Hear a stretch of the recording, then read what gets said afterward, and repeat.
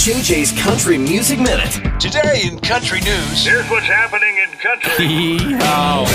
The Country Music Minute is brought to you by Rusty Eck Ford. If you missed it late in the show yesterday, Luke Combs showed once again what it's like to do the right thing. He, like many, woke to the news that he was suing a Florida woman for use of his logo on $380 worth of tumblers. His response was heartfelt, kind, honest, and so many other things. Party in Nashville for New Year's Eve just leveled up. Add Cody Johnson, Morgan Wallen, Carly Pierce, Kane Brown, Blake Shelton, Megan Maroney, and Bailey Zimmerman to an already impressive lineup that features Thomas Rhett, Lainey Wilson, and Old Dominion.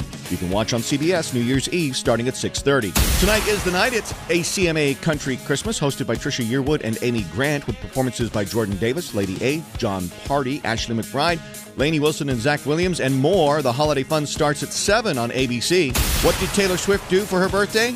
She set a Guinness Book of World Records record. Her Eras tour is now the highest-grossing tour of all time ever in the history of concerts. And The Voice finale is going to be a big deal. They just narrowed it down to the top 5, and on the night they crown the winner, you'll see performances from Jelly Roll, Keith Urban, Dan and Shay, and probably a couple other surprises. That's all happening Tuesday. More country music news at KFDI.com and the 101.3 KFDI app.